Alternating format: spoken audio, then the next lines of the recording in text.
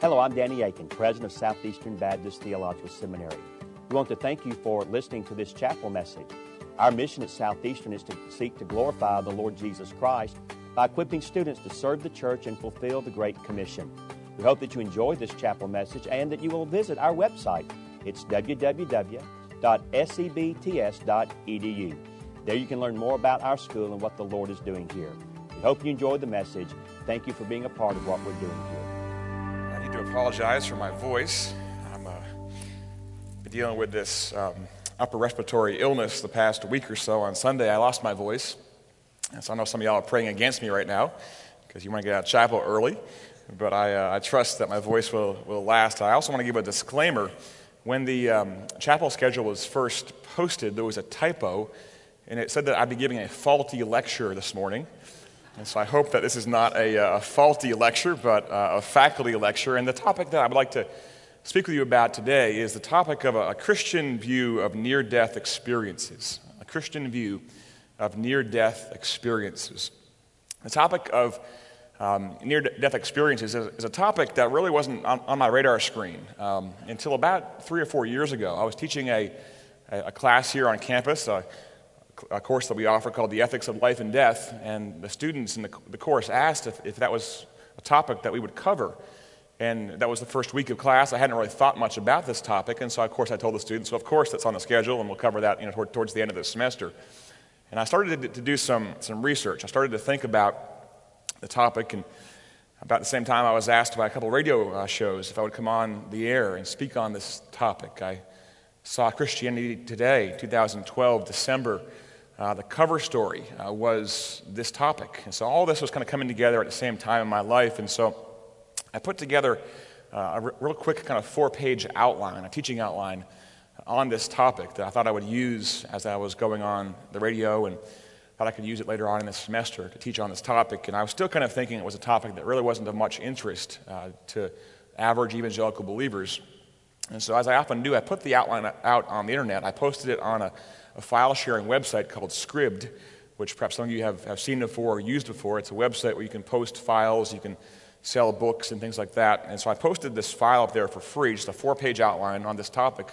And within 4 days, it had been downloaded 50,000 times, which was a sign to me that evangelical Christians are interested in this topic. Of course, I thought I probably shouldn't have made it for free. I probably should have charged for it. I could have made some money on that. But all this kind of came together in my life to kind of bring this topic to my attention about 3 or 4 years ago. And so for the past 3 or 4 years, I've been speaking in various venues on this topic. And I thought today, as they asked me to give the faculty lecture, it'd be an appropriate topic that might be of use and interest to you personally, the topic of near-death experiences. And so kind of just by way of introduction, a few thoughts here. What I kind of would like to do is give a brief introduction, go through a bit of the history of the topic as well, talk about a biblical view of death and dying and resurrections and visions of heaven in Scripture, and at the end perhaps offer some critiques of some of the books that are out there that purport to give accounts of what's been called heavenly tourism, of people going to heaven or even to hell and coming back to tell their accounts. Well, interesting that this genre of books, and perhaps you've seen some of these books that have been published, over the past 5 years, near-death experience books have sold more copies, more books, than all Bible commentaries and Bible reference works combined, which just shows you the massive amount of these books that are being sold and that are being produced and that are out there. As a matter of fact, near-death experience books are the most financially lucrative type of nonfiction books in the history of Christian publishing. And so this is not a small little idea. There are people in your church that are reading these books that give accounts people have given of near-death experiences, and there are people in my church, and maybe some here in the room, maybe you've even read some of the books that have been produced. And I guess in general, I'll cut to the chase and tell you that personally I'm very skeptical of these books, of these accounts. I do have some biblical and theological problems that I would like to raise with near-death experience literature. But beyond that, there's a sense in which I'm kind of encouraged by people in our churches, people in our classes that are displaying an interest in death an interest in heavenly things, an interest in knowing more about hell and the afterlife. Philippians 3, verse 20, Paul there says that our citizenship is in heaven. And so if our citizenship truly is in heaven, I think it's quite logical. It's right, it's good for you and I to be asking questions about what that means. Colossians 3, 1 and 2, Paul says, set your mind on things that are above and not on things that are on the earth. And so while I'm skeptical of any of these books that have been published, and really, honestly, I'm kind of disturbed by the way that probably people in our church are actually consuming the books and the way that they're uncritically thinking about them, I am encouraged by the phenomena in the sense that it does show an interest in things of heaven, an interest in knowing more about the afterlife and things of that nature. And so I'm going to walk through here just a brief bit of history. Of course, as you're aware, every major religion has a belief in the afterlife, whether it be nirvana, which would be the Buddhist conception of the afterlife, the Elysium fields from Greek literature, Valhalla, which is the Norse idea of the afterlife, utopia, a secular idea of the afterlife, or just heaven, a Jewish and Christian idea of the afterlife. We all have this conception of the afterlife, and everybody wants to know, well, what happens once we die? What happens as we pass from this earth and go forward? And so, since there's this commonality of belief in the afterlife, thus, I think the human race is in general primed to sort of consume and ask questions about near-death experiences. Going back in history, we can even go back to the medieval times. It was quite common among Christians in the Middle Ages to give accounts of death and return, and even used by way of oftentimes trying to scare people into heaven, talking about someone who had passed on and come back and had seen perhaps the horrors of hell or seen the glories of heaven, and accompanying a gospel presentation with that, and trying to get folks to think more about heaven. But beyond that, kind of in our own current context, how do we get to where we are today, where there are millions upon millions of books being published, being sold by evangelical Christian publishers that purport to give accounts by believers like you and I of near-death experiences? Well, it actually goes back to 1969. There was a book that was published in a secular realm titled On Death and Dying by the author Elisabeth Kubler-Ross, which is a name that you may recognize if you've taken some counseling courses here or a psychology course back in high school or college. Kubler-Ross was a Swiss-American psychiatrist who is best known for postulating what's known as the 5 stages of grief theory, which most of us probably have heard.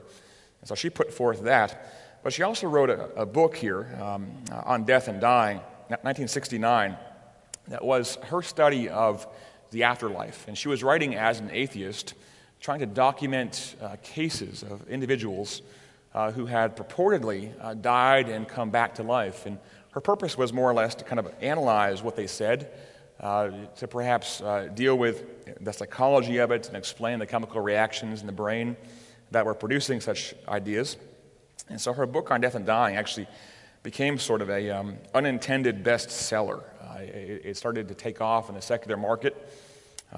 She later on kind of moved from her atheism to embrace the New Age and the occult. Eventually actually came, ironically, to deny the concept of death itself. And so she's passed away now, so she's probably changed her view. But the On Death and Dying is the first book really in the modern context that gave an account of near-death experiences. A second book titled Life After Life by Raymond Moody is really more the book that kind of, if you will, kind of cracked the code for Christians. Moody was raised Presbyterian. He was writing as a doctor, as a psychologist, and writing in a very similar way to Kubler-Ross, trying to document and explain the events that surround someone's dying, and he was cataloging different accounts of folks who had purportedly died and come back to life, but perhaps even unintentionally, Moody used a lot of biblical imagery, a lot of biblical language, which, unlike Kubler-Ross's book, it kind of caused his book to be read by many Christians. It started to be quoted by Christians, and so this is 1975. And even probably in your vocabulary and your thoughts about heaven, you're probably familiar with the idea of kind of going through a tunnel of light, going towards a great light. And that entire imagery comes from Moody's book.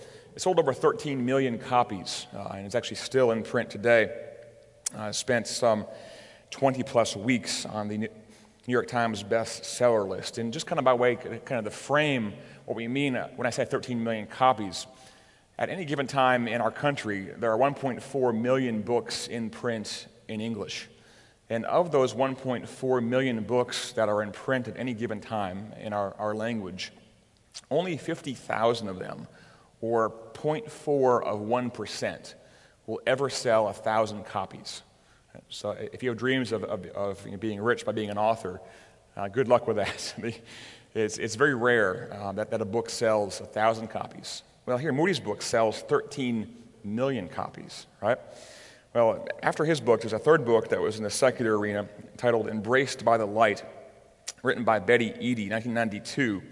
And this book really is the book that sparked what I would refer to as the evangelical phenomena of near-death experience books.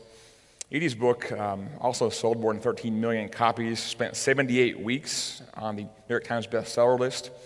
And unlike the previous two books I mentioned, Eadie's book was unique in that it gave her own account. She herself claimed to have passed away during a surgery and had come back to life. And so this is the first time where we actually have a very popular, widely selling book that actually is a personal account of someone's own travel to heaven and back, purportedly.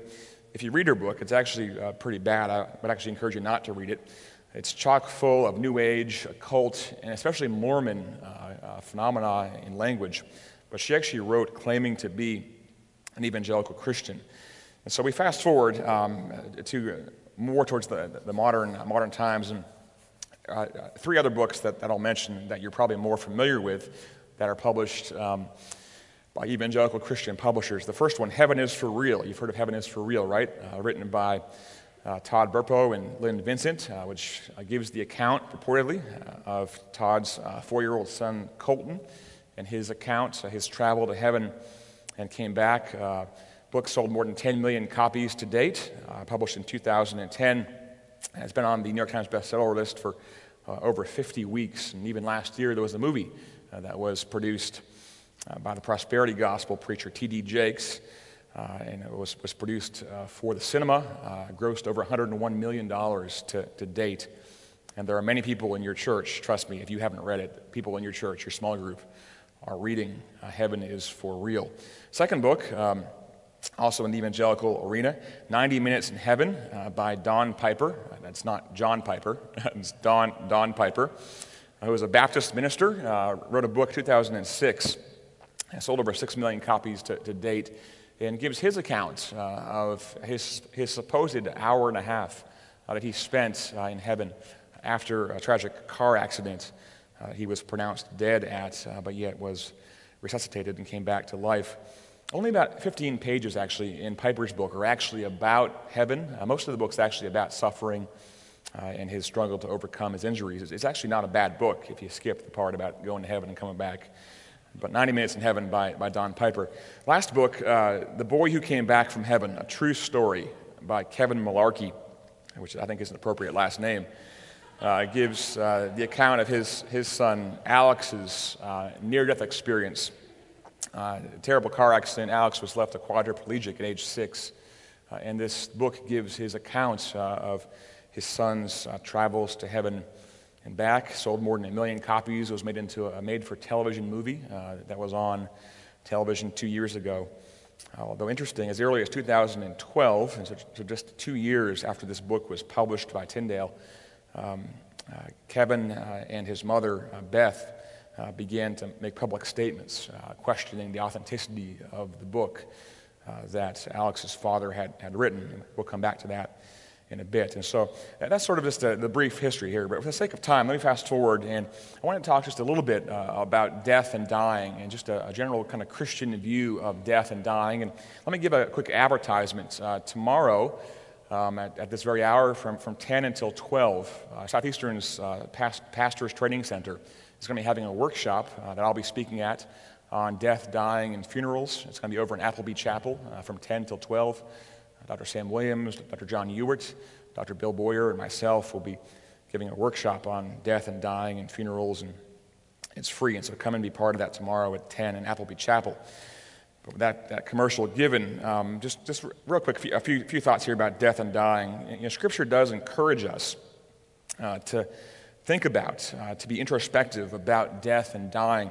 Moses wrote in Psalm 90, verses 10 and 12, he says, "The years of our life are 70, or even by reason of strength 80, yet their span is but toil and trouble, and they are soon gone, and we fly away.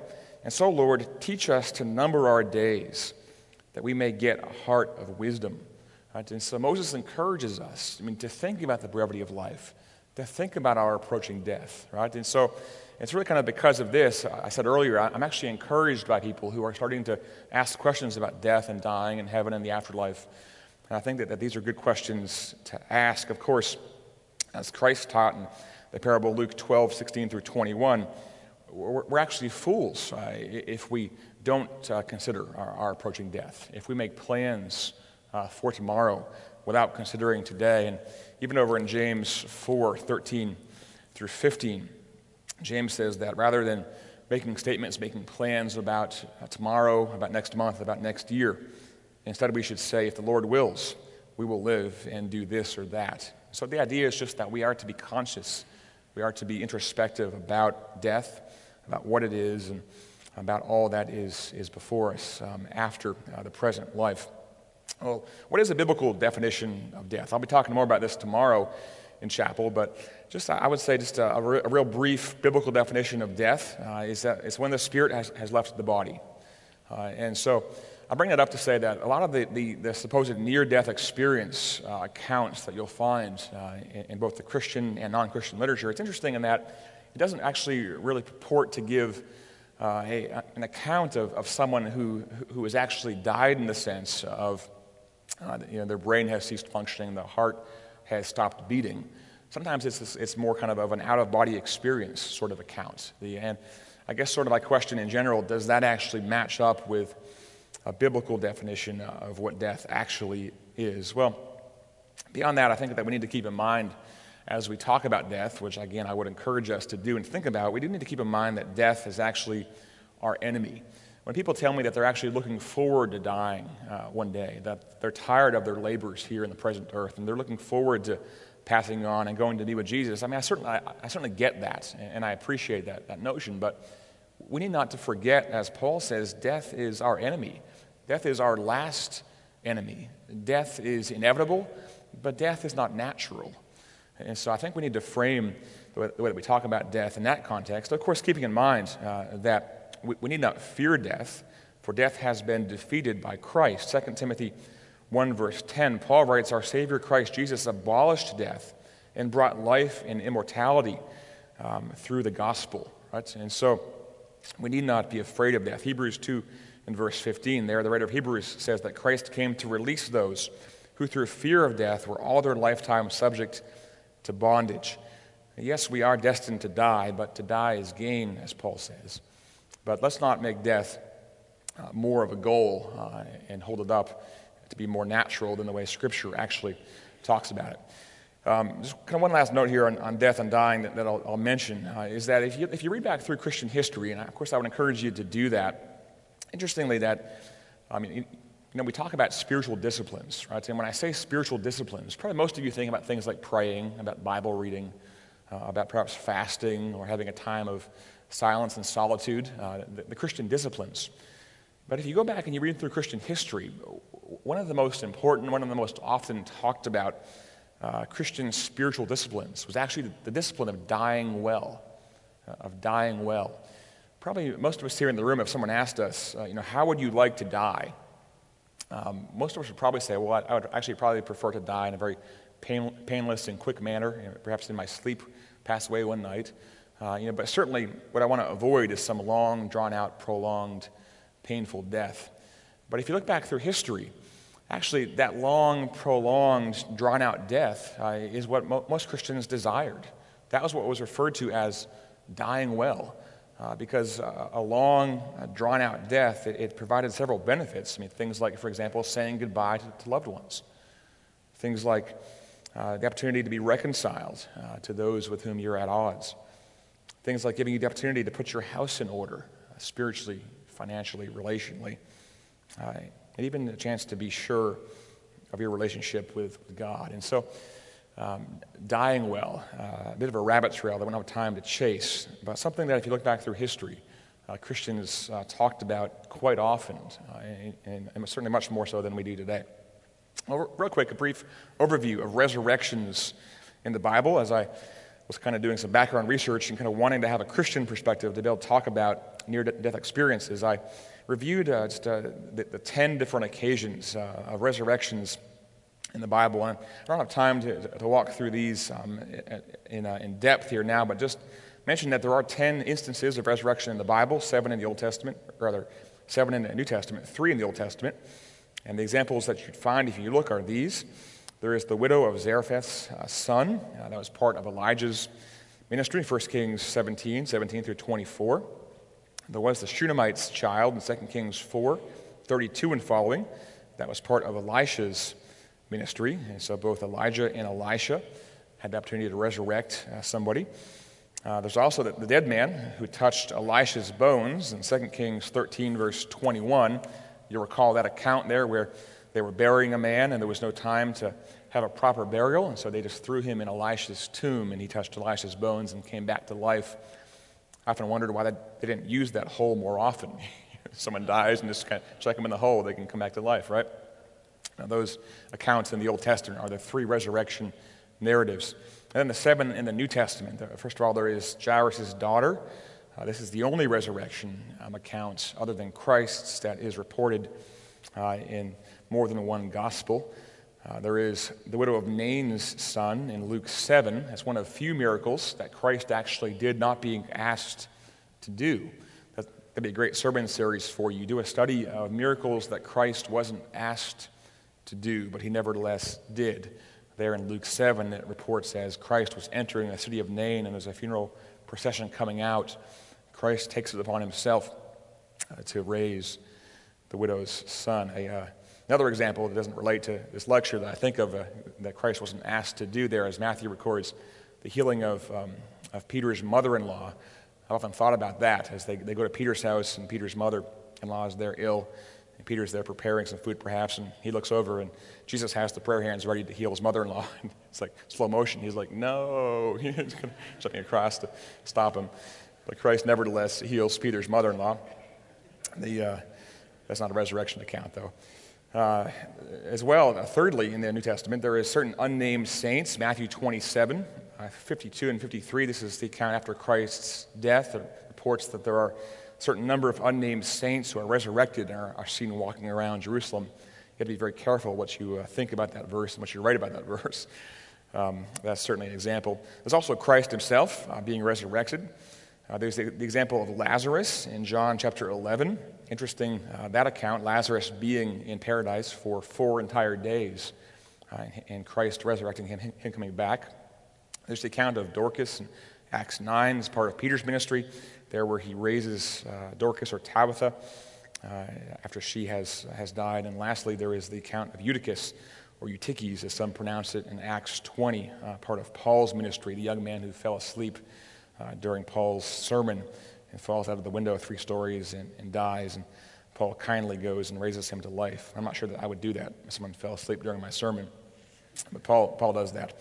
And so those examples of resurrection in Scripture, but if you note a commonality between all these examples of resurrections, all 10 of them, there's not a single one of them who came back from the dead and gave an account of what they saw. There's no grand narrative from Lazarus after 4 days in the grave of the glories he saw and of angels flying around and rainbow-colored horses that he rode on and the various other minutiae that we find in the current popular books that are being sold. Now, beyond that, there are a number of visions of heaven in the Bible. I thought real quickly I could just list these for you. There's actually 7 different occasions where somebody actually has a vision of heaven and does give a brief account of what he sees. Although these certainly aren't near-death experiences, they are actually descriptions of heaven. There's the account of Micaiah in 2 Chronicles 18. This is the prophet who foretold Ahab's death. Of course, Isaiah chapter 6, has a vision of the throne room of God in heaven. Ezekiel chapter 1 and chapter 10. I'm thankful I don't have time to go through Ezekiel 1 and explain that crazy vision that he saw. There's Daniel 7, probably one of the most clearest accounts of what heaven's actually like, of what God actually is like. Daniel 7, verses 9 and 10, where Daniel actually sees the very throne room of God in heaven. And he comes back and he tells us about God's flowing white hair and talks about him as the Ancient of Days. That's Daniel 7, 9, and 10. Of course, Paul talks about his trip to heaven, 2 Corinthians 12, 1 through 4. There's Stephen in Acts 7, verse 55, who gets a vision of heaven at his martyrdom. And then John, of course, has 3 chapters at least in Revelation 4 through 6, as he gives us an account there.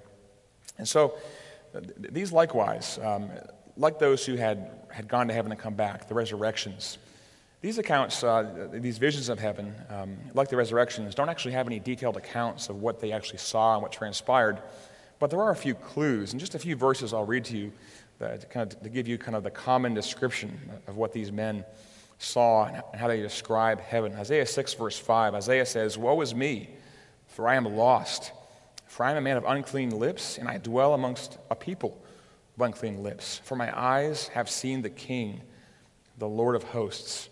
And so Isaiah talks about God and his glory, and is petrified at what he saw. Ezekiel 1, verse 28, Ezekiel says, "Such was the appearance of the likeness of the glory of the Lord. And when I saw it, I fell on my face, and I heard a voice of one speaking."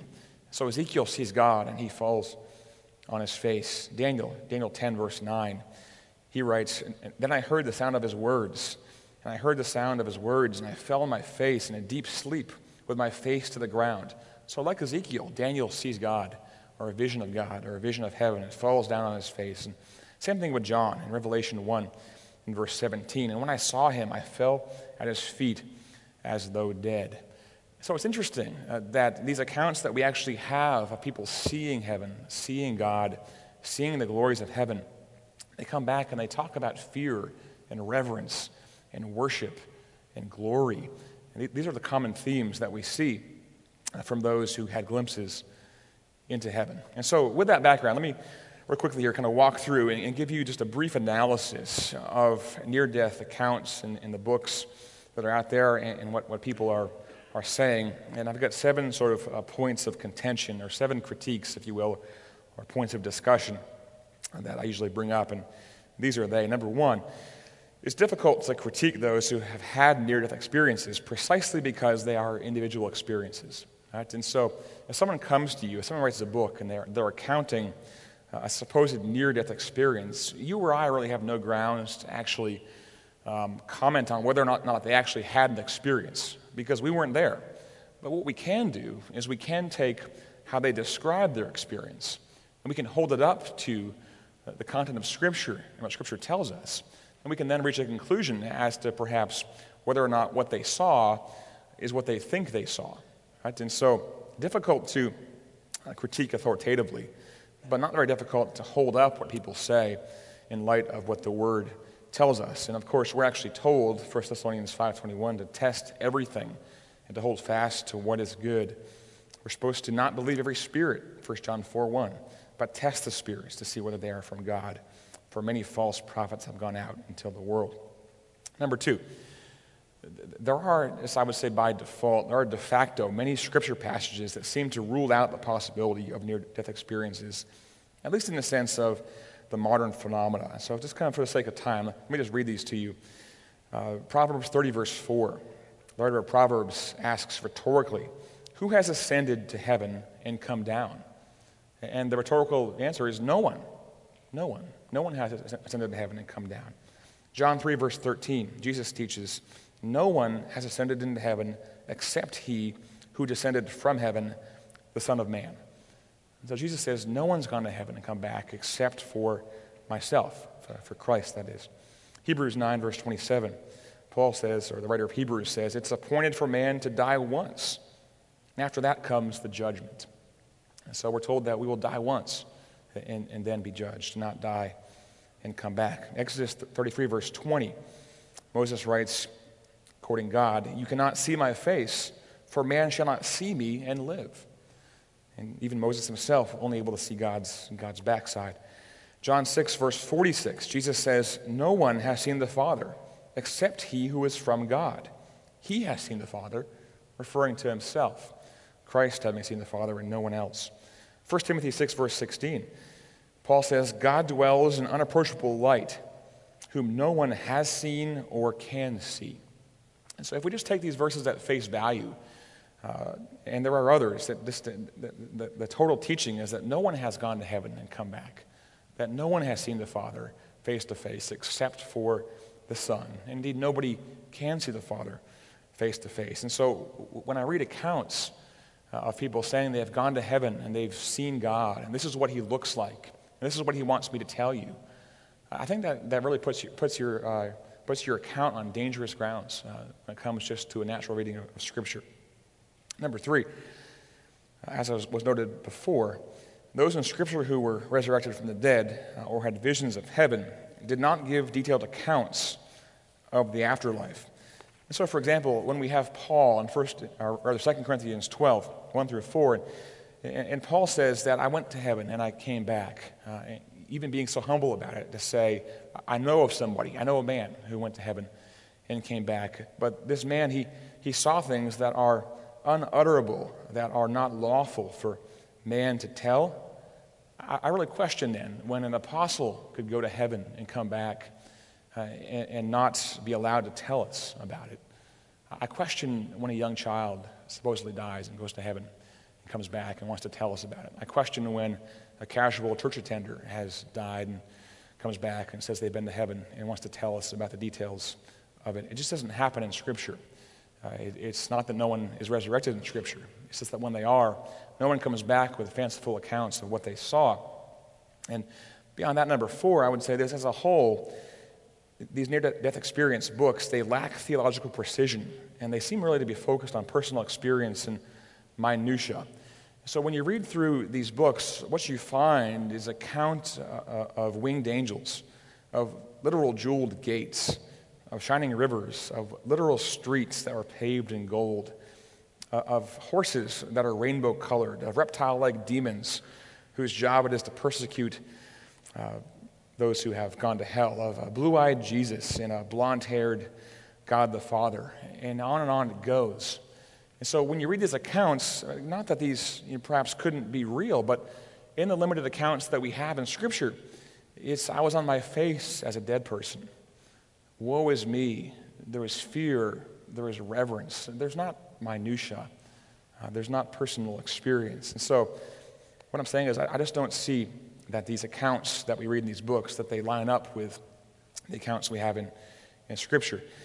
And beyond that, number 5, Christian near-death experience books often don't agree with each other in their details about heaven. And so it really kind of puts you and me in really a precarious position. So if we want to grant that someone's account of heaven is true, we have to say, first of all, this doesn't seem to be the way that the writers of Scripture describe heaven, that you're not focusing on the things that they focus on, but perhaps what you've written is true. But then which book is true? Because when you read them, and I've read almost all of them, just a few of the examples where there's not agreement, the age of those in heaven. Some of these books say that everyone is of the optimal age. Everyone is 18 to 21, which I hope is the case. Others say, no, that you are the age that you are when you die. And so there are infants, there are children, there are adults, there are the elderly. One book says that we all age in heaven. We're gradually getting older. One book says that we don't age. One book says that we all have wings in heaven. One book says that we don't have wings. One book says that we all work and labor and engage in vocation in heaven. One book says we sit back and relax. One book says that there's incredible conflict in heaven still between God and Satan. One book says it's the complete paradise and there's just total rest. One book says that we communicate just by our thoughts, telepathically. One book says that we talk. One book says angels have many wings. One book says angels have no wings. And so, which book is going to be your source of authority? Well, I know which book is my source of authority. So, These books don't agree in their details. Number 6, and perhaps really of most concern to me, is this. The Bible never instructs believers to base or bolster their faith on someone else's account of heaven.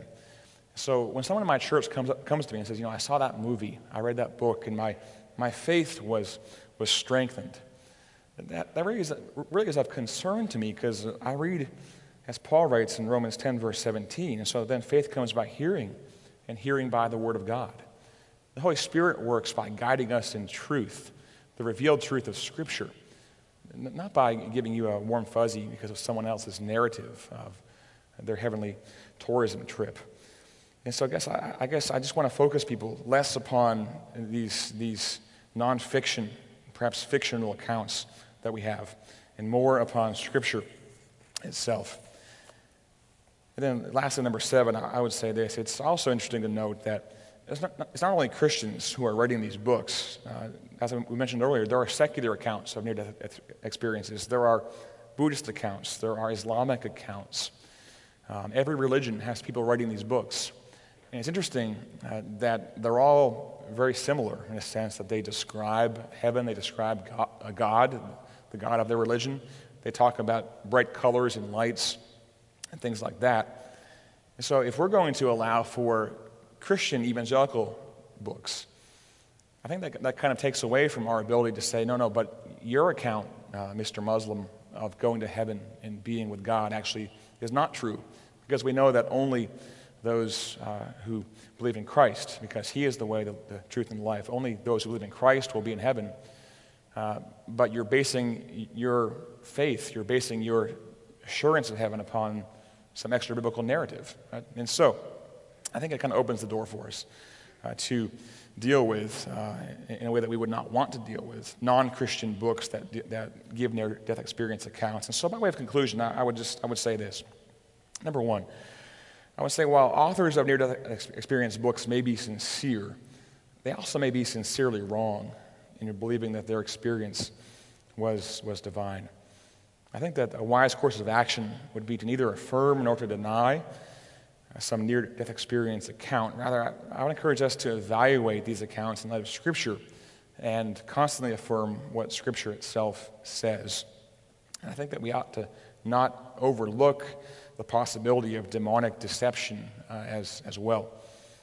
Number 2, I would say this by way of conclusion. In light of the biblical materials that relate to near-death experiences, I guess I would encourage us as believers to be suspicious at best about these books.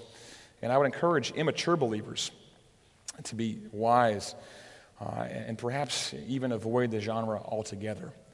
That if you don't know what the Bible says about death and dying and resurrection and visions of heaven and the afterlife, I think that you might not want to open yourself up to someone's extra-biblical narrative, because you might accidentally conflate the narratives and the material and be believing in something that's not scriptural. And lastly, for those who have been encouraged by reading near-death experience books in the past, and trust me, these people are in your church, I would say this. I would encourage us to educate such individuals about the biblical and theological problems with these books. I certainly want to hold up Scripture. And certainly then I would furthermore want to point readers of these books to scriptural material on heaven and hell and encourage them to not go beyond that which is written. 1 Corinthians 4 and verse 6. And so lastly, let me conclude by just quoting a bit of a letter written a little over a month ago. I mentioned the book earlier, the 2010 book, The Boy Who Came Back from Heaven, a True Story, written by Kevin Malarkey, which was the account of his son Alex's near-death experience as a result of a car accident that he was in. And January 15th, 2015, just a little over a month ago, Alex wrote a letter to all the Christian bookstores nationwide that were selling the book his father wrote. And this is what Alex says. He says, "Please forgive the brevity of this letter, but because of my limitations, I have to keep this short. I did not die. I did not go to heaven. I said I went to heaven because I thought it would get me attention. When I made the claims that I did, I had never read the Bible. People have profited from my lies, and they continue to do so. These people should read the Bible, which is enough. The Bible is the only source of truth. Anything written by a man cannot be infallible.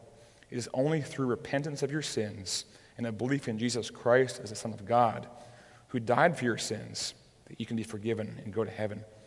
May you learn of heaven from what is written in the Bible, not by reading a work of man. I want the whole world to know that the Bible is sufficient. In Christ, Alex Malarkey. Let's close in prayer. Father, we are thankful for your word. We're thankful, Lord, for how you have seen fit to disclose things to us, Lord, about death, about the afterlife, Lord, about the eternal state. And indeed, Lord, as I mentioned earlier, I'm even encouraged a bit by the modern phenomena of near-death experience books, Lord, how it's revealing, perhaps prompting a belief in those in our churches, those in the culture, to ask questions about you, about things of you, about death, about heaven, about hell. And I trust, Lord, that those who have read these books in the past and those who will read them in the future, Lord, I trust that you would even work through the things that are disclosed in these books, that you would cause people that read these books, Lord, to be aware, to be discerning, to see when things that are written in these books don't match up with Scripture. And may such an awareness, Lord, of discrepancy prompt and move individuals to have a greater desire for your word, to read more of your word. And may such reading of your word, Lord, just be the means, Lord, through which your Spirit brings about faith and through which many come into your kingdom. I trust, Lord, that you would give us wisdom as we talk with those in our circles of friends, those in our churches, those in our small groups, Lord, just about this topic.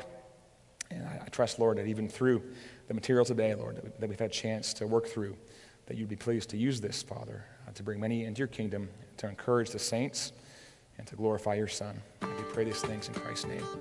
Amen. Thank you again for listening to this chapel message from Southeastern Baptist Theological Seminary. If you are thinking about theological education on the undergraduate or graduate level, including doctoral studies, we hope that you consider us. If you also find these chapel messages encouraging and a blessing to your walk with Christ, we hope that you will consider financially supporting Southeastern. Our graduates are literally serving the kingdom across this globe, working to carry the gospel of Jesus Christ to a lost and dying world. Your gifts will help to train more, and they will serve as a worthwhile investment in God's kingdom. You can find more information about attending Southeastern or supporting us financially at www.sebts.edu. We covet your prayers and trust that God will bless every good work you do for His glory. Thank you for joining us in our chapel services.